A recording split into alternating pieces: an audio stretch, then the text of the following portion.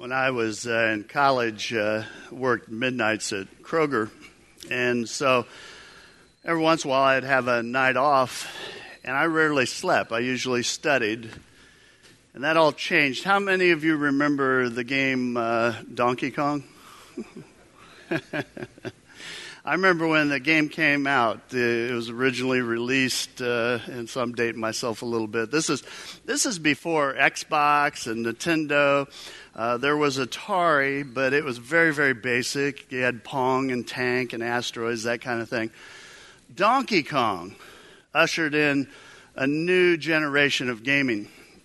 It was gaming on a whole nother level. You know, it was complex. It was more like what we know as gaming today. There was only one Donkey Kong arcade machine. Now, this is Lincoln, Illinois. It's a small town, and it was at Casey's. And there were two colleges in town. And so when I had a night off of work, we would go there because during the day there were these big lines to play the game. You'd go to Casey's, hang out, buy chips and Cokes and all that all day so that you could play the game. And you might be 10 people back, so you might be there an hour before you could play. But at midnight, place cleared out. My good friend Dan, we would head there. We'd get there about midnight. And on several occasions, we spent the entire night there. Now, we would leave, go straight to class, and I know what you're thinking. You're going, really? Future pastors of America playing games all night. That is pastors gone wild, by the way. So, Dan loved the game. And in fact, he was obsessed with it, and he was really, really good at it. When they posted the high scores, he had all the high scores that were on the game. And if you remember the game, there are three main characters in the game. There was, of course, Donkey Kong. And then there was the damsel in distress. And she later became known as Pauline, but we called her Lady. And then there was Mr. Jump, who later became known as Mario.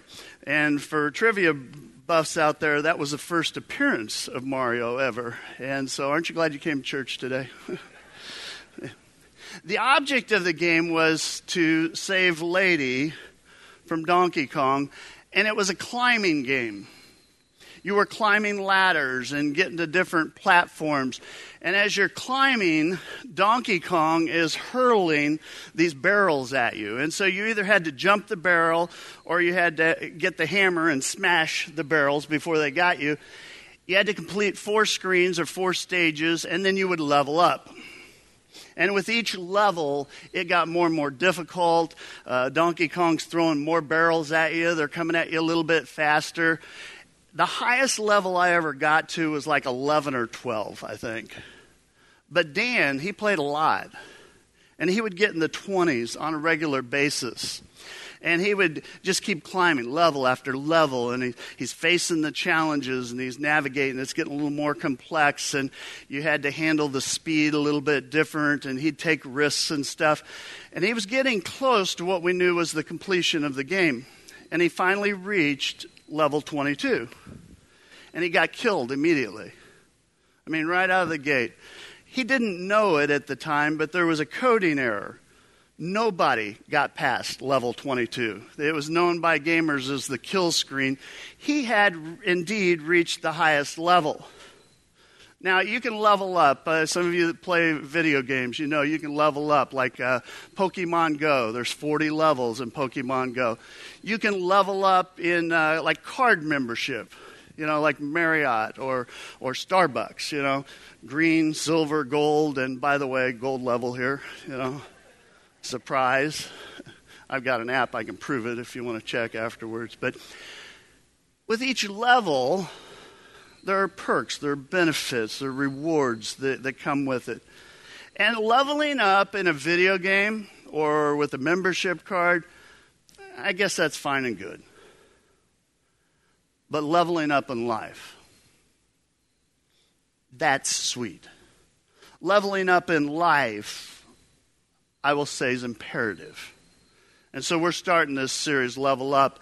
And this is about leveling up in our lives, leveling up in our spiritual lives. And the song we just listened to, Miley Cyrus or Hannah Montana. And it says, it's the climb. Keep on moving. Keep on climbing. Keep the faith. It's about the climb. And that's what we're going to talk about, the climb in our spiritual lives and in our regular lives. You know, today I want to talk about a thing called maturity. And I want to look at living on a whole nother level in our lives. You know, without a doubt, one of the top problems in our world today is a thing called immaturity. And I've seen it through the years in individuals. I've seen it with couples. I've seen it in marriages and in relationships. I've seen immaturity in finances and vocationally and educationally and spiritually. And people struggle in life because of that. And many times the problem is really they just got to quit acting so immature. You know, people get into all kinds of problems in their life, saying immature things, making immature decisions, doing immature things. And I just want to scream sometimes and say, grow up. We need to grow up. And our God wants us to grow up, wants us to level up in our lives, wants us to level up in our faith. The Hebrew writer says this, so let's press on to maturity by moving on from the basics about Christ's Word. That's part of Faith Fellowship's mission. You know, our mission's leading people into a growing relationship with Jesus Christ, and that's a twofold mission. One, we're to reach people for Jesus Christ. But we are to grow and we are to mature as we do that. In fact, that's how we do that, is by growing and maturing.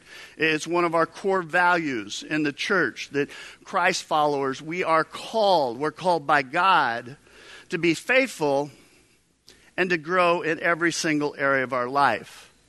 And I believe this church is committed to helping people grow spiritually and emotionally and mentally and relationally and vocationally so that we can level up in our lives. I mean, what's maturity? I want to be clear what maturity is not. Some of you may have been a Christian for 40 or 50 years, but you can still be immature. Maturity is not a matter of time spent. Maturity has nothing to do with age. You may be 60 years old and still be immature. You know, having a young heart is very, very desirable. But being immature, it's hard to watch. Ideally, what happens is as we get older, we also mature. But that is not always the case, is it? Maturity has nothing to do with appearance. Some of you look mature. Some people look more dignified. Some people look more spiritual, but they may not be spiritual at all. Some people dress the part. Some people carry big Bibles, maybe have Christian jewelry, maybe appear very, very mature, but they're immature. I've found many times what you see on the outside is very, very different from what you find inside someone. Maturity has nothing to do with achievement or accomplishment. You may serve in a ministry team here. You may teach in the zone. You may lead a small group. You may read through the entire Bible every single year. You may have a degree in ministry and still be immature. You can accomplish a lot. You could have awards and trophies. You could make millions and still be immature. Maturity has nothing to do with knowledge, academics, degrees, or studies that you've completed. You know, when I graduated from high school, I thought I knew it all. Then when I graduated from college, I realized I didn't know as much as I thought. When I graduated from seminary, got my master's, and then later got my doctorate, I realized I didn't know anything. I realized I really had more questions than answers. You know, you could have so many degrees, they call you Mr. Fahrenheit. My point is, a little slow there, but okay. Knowledge does not make us mature. I have known too many Christians through the years that never seem to mature. They've been a Christ follower for 20 or 30 years. Nothing. They started at this level, and they're still at this level. And when you look at the race that they're running, you go, it's not a surprise. Because they're not taking steps to grow. They're not doing anything to help them mature. They've never taken the steps that would have allowed for them to grow. And what's even more perplexing to me is people that go through study after study, they read book after book after book, and nothing happens. It's almost like they've adopted the Peter Pan motto. I don't want to grow up. And so they don't. They just stagnate. And what we're going to do the next few weeks is I'm going to challenge you. Challenge you to grow. Challenge you to mature. And challenge you to level it up. If we're going to level things up, if we're going to take things to a whole nother level, we have to first kind of adjust our attitudes. You know, our attitude in life will determine our altitude in life. And at the core of maturity is a thing called character. See, your reputation, whatever reputation you have, it's what people say about you. But your character is what God says about you. And how do you measure spiritual maturity? Well, you don't measure it by comparing yourself to other people. You measure your maturity by comparing yourself to the Word of God. You know, the book of James, it's a manual on maturity. And we're going to kind of blast through that. And today, just know we're going to cover a lot of stuff, and then we're going to come back to it. So don't get overloaded by what we're just going to cover a lot of territory, kind of take a look at the book as a whole. But in this series, we're going to find out how to level up in very different areas of our lives. The word mature in the Greek, it's teleos. It means to be mature, complete, perfect, actually.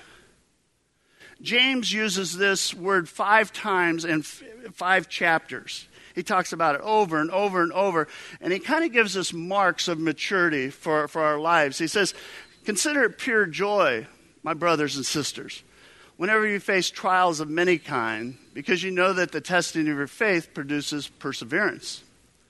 Let perseverance finish its work so that you may be what? Mature. There it is, mature and complete, not lacking anything. Not lacking anything. If you're going to mature, if you're going to grow, you've got to climb. You've got to reach new levels in your life, so to speak. And I want to be very, very clear that what we're looking at today, these different areas, they're all equally important. You know, I could have put them in any order. But when they are achieved and you combine them together, the result is you begin to live on another level in your life. And to help us remember it, I thought we'd use the word Mario. It's kind of the acrostic. So, the first, a mature person manages the problems or the pressures of life in a positive way. In other words, how do you respond when you're being attacked or facing a problem? How do you react when the barrels of problems start coming your way, so to speak? It is a test in your life. And it is a mark of where your maturity is. In other words, how do you react in those moments? I mean, do you jump? up and down? Throw a fit? Do you get real negative in your life? Do you simply gripe and complain? Do you grumble a lot? Do you crumble? Christianity, you've heard me say this, Christianity is not religion. It's about life. And we talked about this a lot in our last series. But Jesus said, I have come in order that you might have life in all its fullness. Jesus came to give you and me life. And life, he wants it to be full. But friends, life includes problems. Solving problems, managing problems, facing problems with the right attitude. James says this, James 12, he says, blessed is the one who perseveres under trial, because having stood the test, that person will receive the crown of life that the Lord has promised to those who love him. You can have great knowledge of the Bible. You can have it all up here and still live life like a coward. Chicken Little, as if the sky is going to fall. Panicked. Maturity means managing our problems and our pressures from a positive perspective. When things go south, when the barrels knock you down, you remain positive in that. You're not joyed, oh boy, I'm glad I'm going through this, but you have a positive attitude. And how's that possible? Well, it's possible because of the power of God. That God can help us get through. That God can give us the strength to face what we need to face. A mature person also, assists other people, cares about other people, pays attention to other people. James says, you do well when you finally fulfill the royal law found in Scripture, love your neighbor as yourself.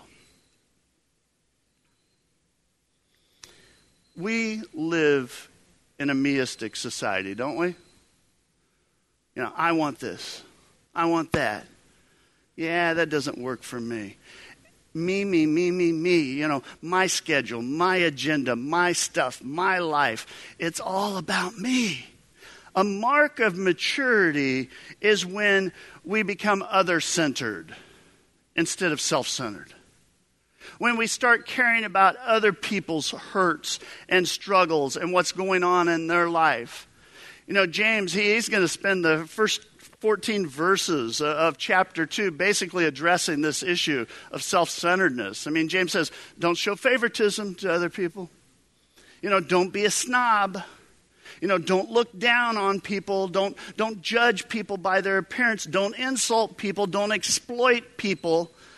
See, that mark of maturity is when we begin to see other people and love them and assist them and care for them like we would ourselves. It's about love there. And James closes that kind of section after he kind of says, don't do this, don't do this, don't do this. And he says this, he says, what good is it, dear brothers and sisters, if you say you have faith, but don't show it by your actions? Can that kind of faith save anyone? Ouch.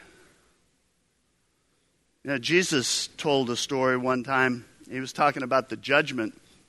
He says that the king invited the faithful in and invited them to enter into heaven and to receive their inheritance. And he says, you're coming in because I was hungry and you fed me. And I was thirsty and you gave me something to drink. And I needed clothes and I was sick and I was a stranger and I was in prison. And you took care of me each and every time. And the faithful that are entering into heaven, they're kind of perplexed. They're like, well, when did we do that? I don't remember doing that for you, Jesus. And he says this, the king will reply, truly I tell you, whatever you did for one of the least of these brothers and sisters of mine, you did for me. Scripture is very, very clear. we'll be judged not by how many verses of Scripture we memorized, not by how many times we were at church, not by how great a reputation we had. Those are all fine and good. But we will be judged by how we treat other people.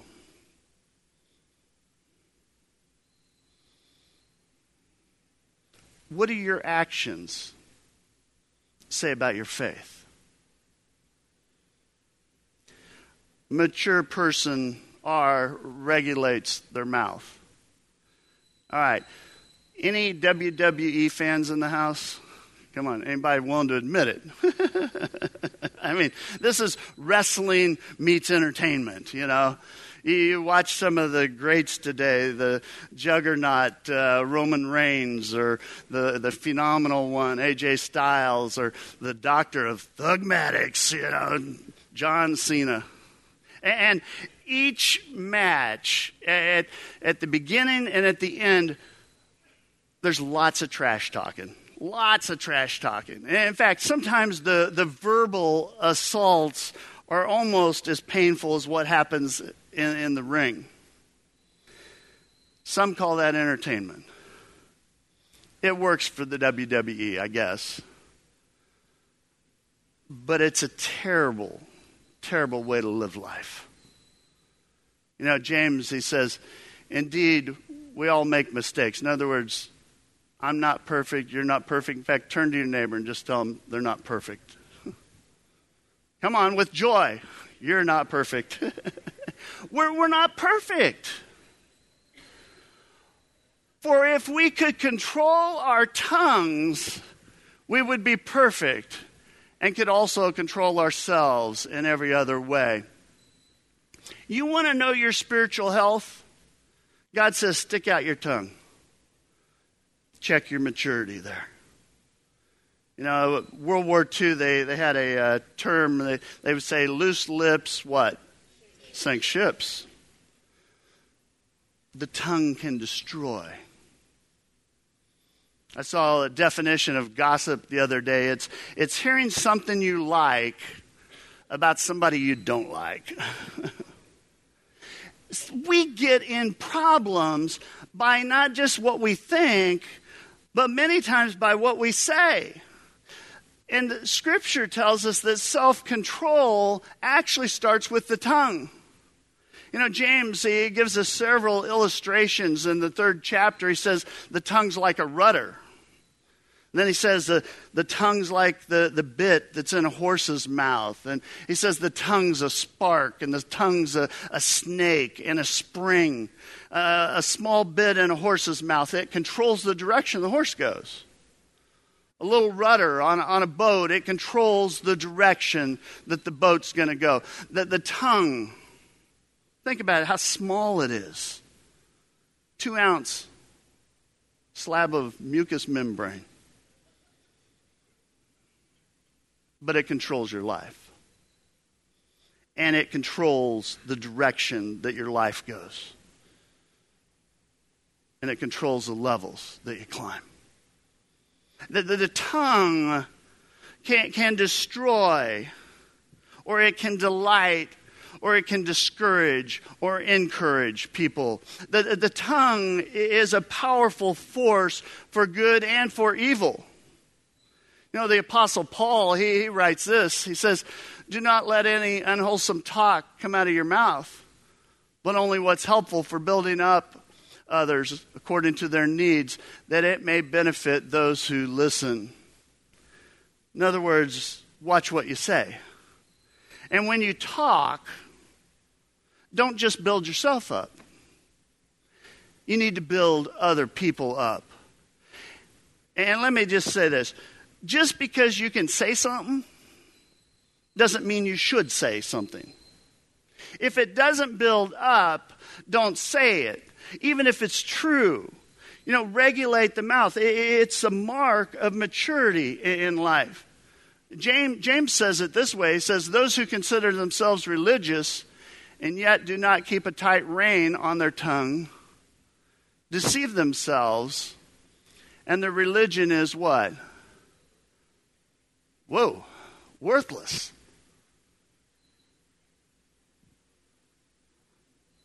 I may have memorized 1,000 scriptures.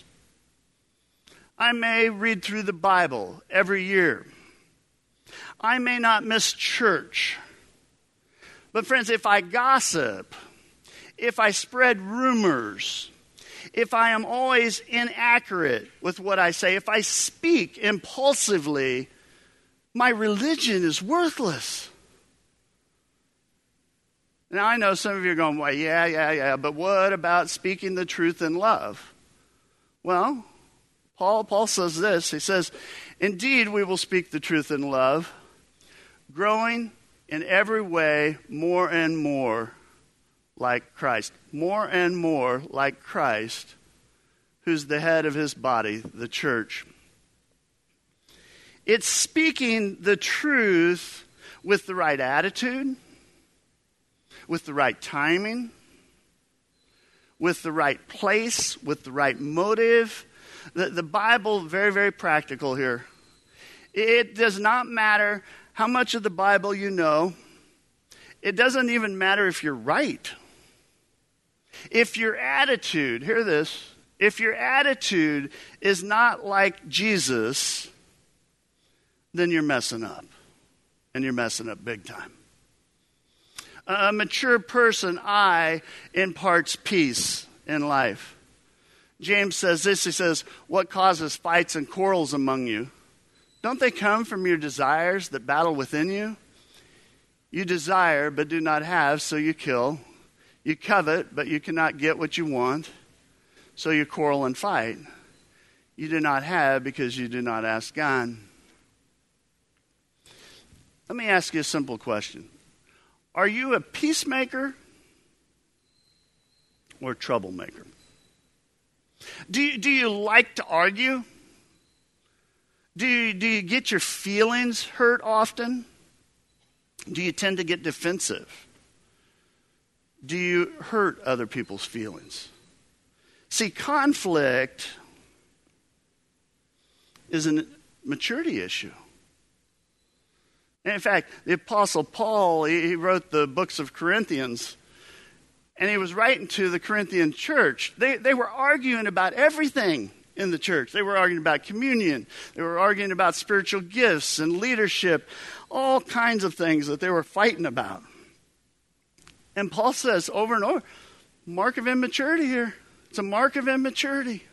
Grow up, become Christ-like. Why is there so much conflict in this world? Have you noticed that? I mean, you got conflict in marriages, conflict at work. We got political conflict. We got conflict with friends. We have conflict with other Christians. We have conflict between me and God sometimes. Why? Well, James gives us a couple reasons for conflict. He says one is selfishness. Selfishness will cause conflict. He says this, he says, when you ask, you do not receive because you ask with the wrong motive, that you may spend what you get on your pleasures. I want what I want. I deserve this. And friends, if you have conflict, and if that's your orientation is I want what I want, it is a pride issue. If you want to know if you're immature or not, one of the things you can do, look at your prayer life sometime. Who's the center of your prayer life? Oh, God, bless me. Protect me. Help me. Do this for me. God, if you would, and whatever.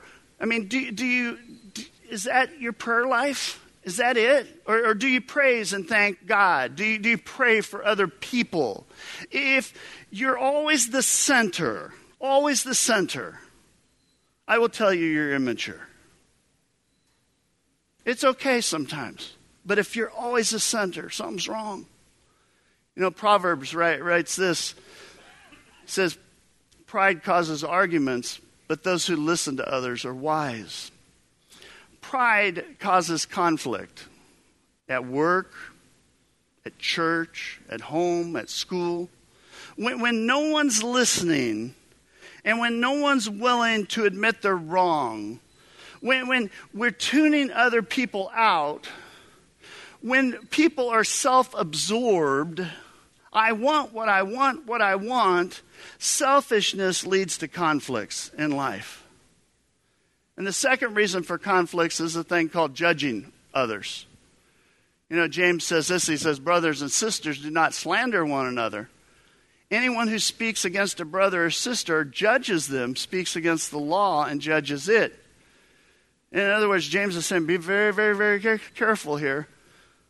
And then just a little bit later, he says, there's only one lawgiver and judge, the one who's able to save and destroy. But you, who are you to judge your neighbor? If you judge people all the time, if you're always finding fault with other people, if you're always stirring things up, James says, be careful here. Be careful. You know why we're not to judge? Well, one, I'm not God. And only God knows all the facts. Only God knows the motive. Only God really is in a position to know what's totally going on and have the insight to make the call. And so again, I'll just ask you, are you a peacemaker or a troublemaker? And a mature person operates with patience in their life. James says this, he says, and we say that those who accept their troubles with patience now have what? God's blessing. James uses two words over and over in the fifth chapter here. He uses the word patience. 4 different times he says patience, patience, patience, patience. And 7 times he says pray, pray, pray, pray. And what I get out of that is that those two words go together. They're both expressing an attitude of dependency on God. You know, James shares this story as an illustration. He goes, be patient then, brothers and sisters, until the Lord coming. See how the farmer waits for the land to yield its valuable crop, patiently waiting for the autumn and the spring rains. You too be patient and stand firm, because the Lord's coming is near. Don't grumble against one another, brothers and sisters, or you'll be judged. The judge is standing at the door. We're to be patient. James gives us the illustration of a farmer. You know, we got any farmers in the house? My grandpa was a farmer.